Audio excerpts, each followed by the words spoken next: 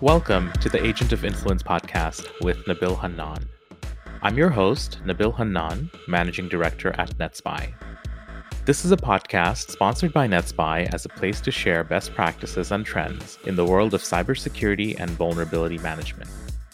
Portions of this interview will appear in print on the NetSpy executive blog. To find out more, go to www.netspy.com/agent of influence. This is an episode in a series of interviews with industry leaders and security gurus.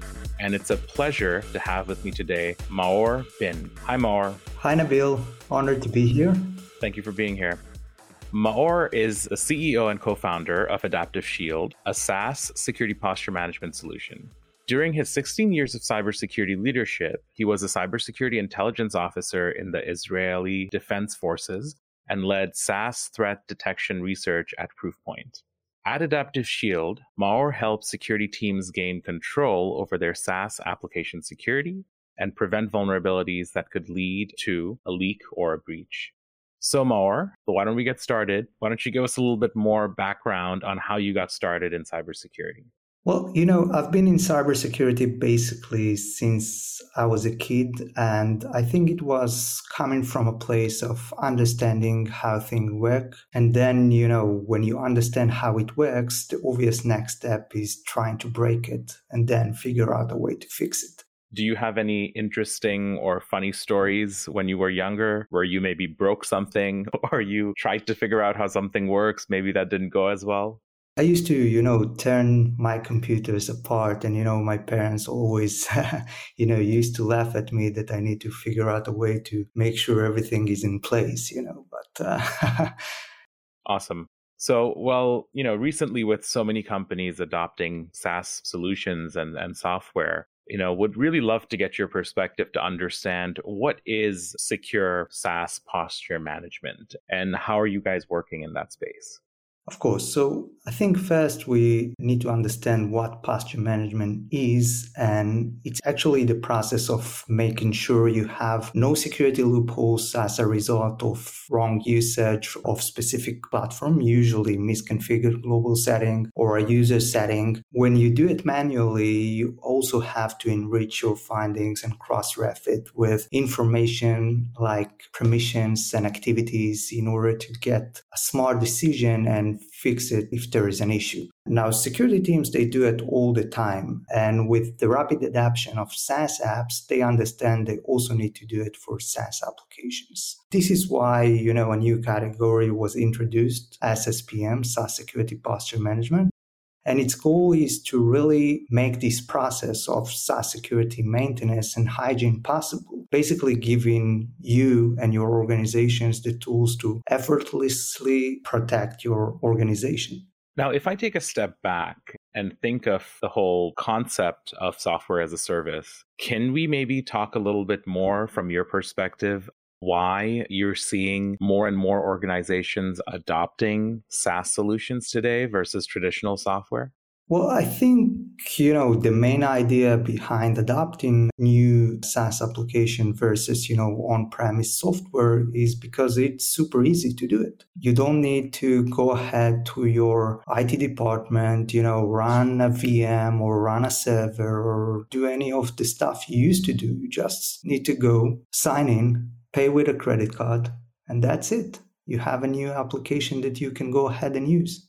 Do you think because of this simplicity and the way that organizations can get access to SaaS software so quickly, do you think there's a false assumption being made by the end consumer that because they're getting a SaaS solution that it's going to be inherently secure versus them having to deploy something on their own? Absolutely. And to be honest, they're partially right.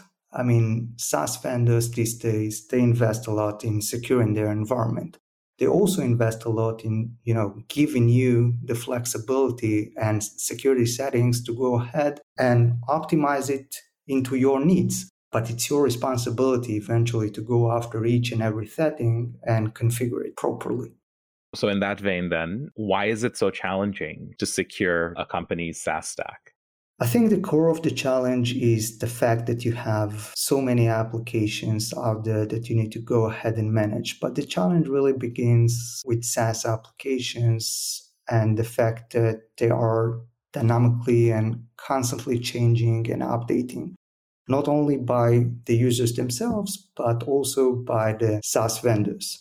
I mean, each application today has dozens or sometimes hundreds of security settings, which again, it's your responsibility as an organization to go ahead and make sure it aligns with your security policy. So, you have so many compliance updates and frameworks that you need to make sure the configuration is aligned with these policies. Now, case in point, as employees are added or removed, the new apps onboarded, permissions, configuration must be reset, changed, and updated all the time. In fact, oftentimes security teams has no visibility at all to what is going on in the SaaS stack. As the SaaS admins sit outside the security team. In addition, the challenge is making it a continuous process, compliance updates and security configuration that must be addressed to ensure they meet industry standards and best practices like NIST, MITRE, etc. So from that perspective, then, do you have any guidance for organizations in terms of best practices that they can implement to protect themselves against any types of attacks that are because of a misconfiguration of a SaaS platform? Yes. So, of course, I think that, for the main challenge, in order to really get control over your SaaS application, the first thing you need to do is get proper visibility. So the first step of securing any platform, and for that, say, your SaaS ecosystem, is to look for misconfiguration and remediate them properly. And by doing that, you're actually reducing the risk of getting attacked. Now, types of misconfiguration that we usually see, you have default configurations like legacy protocols that we usually see, sharing and collaboration settings that, misused by users, admins all the time. I personally like, to talk about multi-factor authentication and SSO all the time. I usually say that it's such an important feature, and usually we see lots of misappropriate usage or misconfigured, admins misconfigure this type of settings all the time. Another thing, which is a common recommendation that we see from vendors like Microsoft or shared mailboxes, that it is recommended to go ahead and block logins from, users from logging into these accounts, recommended by Microsoft. And we usually see across each and every account that people don't do that. So, you have many standards and many misconfigurations to go ahead and look after. And, it's going to be irresponsible to go ahead and say these are the only misconfigurations that are out there. But you basically need to review it all the time and make sure your security policies are aligned with these kind of configurations. So in that case, let's talk a little bit more about Adaptive Shield in particular. I would love to know what were maybe some key considerations when you decided to start the company, and also what were some of the drivers that you used to lead to innovating in the technology space? Yeah, of course. So, our CTO and co-founder, Johnny, and I, we know each other for a very long time. And we also served together in the Israeli Defense Force, and we both have, vast experience in cybersecurity. And, we know a lot of people, lots of security professionals and lots of security experts. And we kept hearing about how SaaS security was becoming too complex, the lack of visibility around SaaS misconfiguration was a top concern. And with most professionals, acknowledging that we can deal with what we see, but we're scared about what we can't see, it was a strong indicator for us that an automated solution is required here. And then from there, in terms of building this technology, how did you guys figure out where you needed to implement something? And what were some of the challenges in terms of innovating to build the solution? So at the end of the day, there are many traditional SaaS security solutions out there. But with so many solutions out there, we sense there is still a gap when it comes to managing security settings and supporting so many applications. And the innovation we bring to the table is being able to support any app with our application agnostic technology. So being able to support any app and support any data model is what makes this, solution special and answer the gap that everybody's talking about and concerned with. Great. So, I also want to talk a little bit more about a recent survey that you guys released, which I believe you called the 2021 SaaS Security Survey. Can you share with us any insights that you got from that survey or any key findings from that particular report? Sure. I think that based on the recent SaaS security survey that we did, we found out that, 85% of the respondents cited that SaaS misconfiguration as one of the top 3 risks their organization is facing. They also responded that SSPM is a top priority for them, which makes sense if, they afraid of SaaS security misconfiguration and they're going to invest it in the upcoming year. Some other interesting, key findings is what we like at Adaptive Shield to call the SaaS security paradox is that the more apps an organization have, the less they check for security misconfiguration. So when a company has between, 50 to 100 applications, just 12% of security team manage to check permissions, configurations on a weekly or daily basis. Got it. That's really interesting. I mean, were those things that you were expecting, or were some of those surprising for you to see from the survey? I mean, we see it all the time with prospects and customers when sometimes they understand they have a problem, sometimes they don't understand they have a problem, but what they all understand is that they have so many apps, it's really impossible to do it manually. So this is why they reach out to us in order to get a solution. Awesome. So would you be able to also speak a little bit more about the concept of secure by default and the shift away from the legacy security protocols that we're used to? Yes. So by default, there are many, security protocols or legacy protocols that are out there, including IMAP, POP3, usually email authentication protocols, which eventually are being abused by threat actors to, brute force accounts, bypass MFA, and basically, hijack accounts.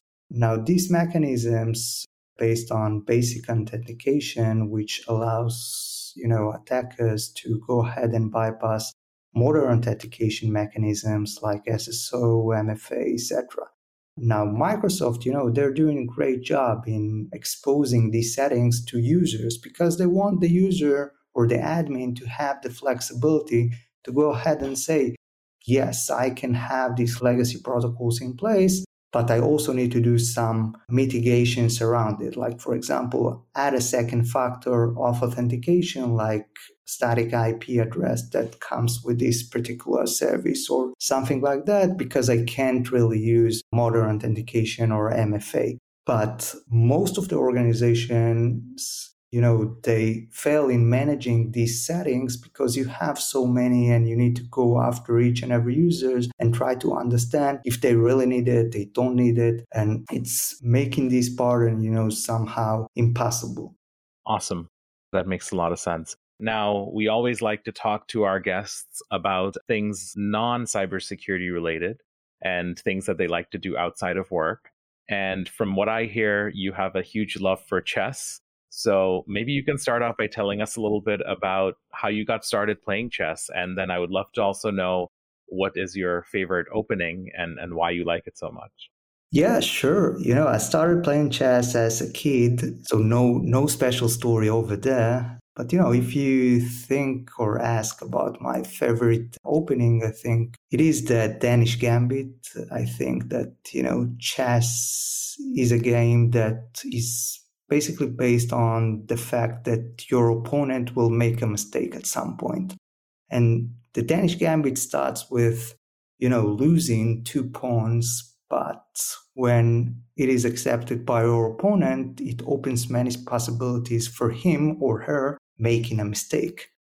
How often do you get to play someone who has never played the Danish Gambit opening? Well, I think you'd be surprised, but pretty often. It's not a very common opening, many people think they can accept it and, deal with it, but there are so many possibilities and so many options. If you don't know each one of them, probably gonna make a mistake.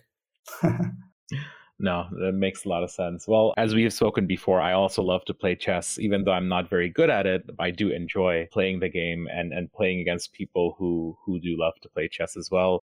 So hopefully, one of these times when we're co-located in person somewhere, would love to play a game and see how I do against you. That would be a lot of fun. Absolutely. We should definitely do that. Awesome. Well, Maor, thank you so much. We really appreciate you being on the podcast. And thank you for sharing all your stories and your insights today. We'll talk soon. Thank you. Thank you, Nabil. This has been an Agent of Influence podcast with Nabil Hannan. Portions of this interview can be found in print on the NetSPI executive blog. And please subscribe for future episodes of Agent of Influence at www.netspy.com/agent of influence.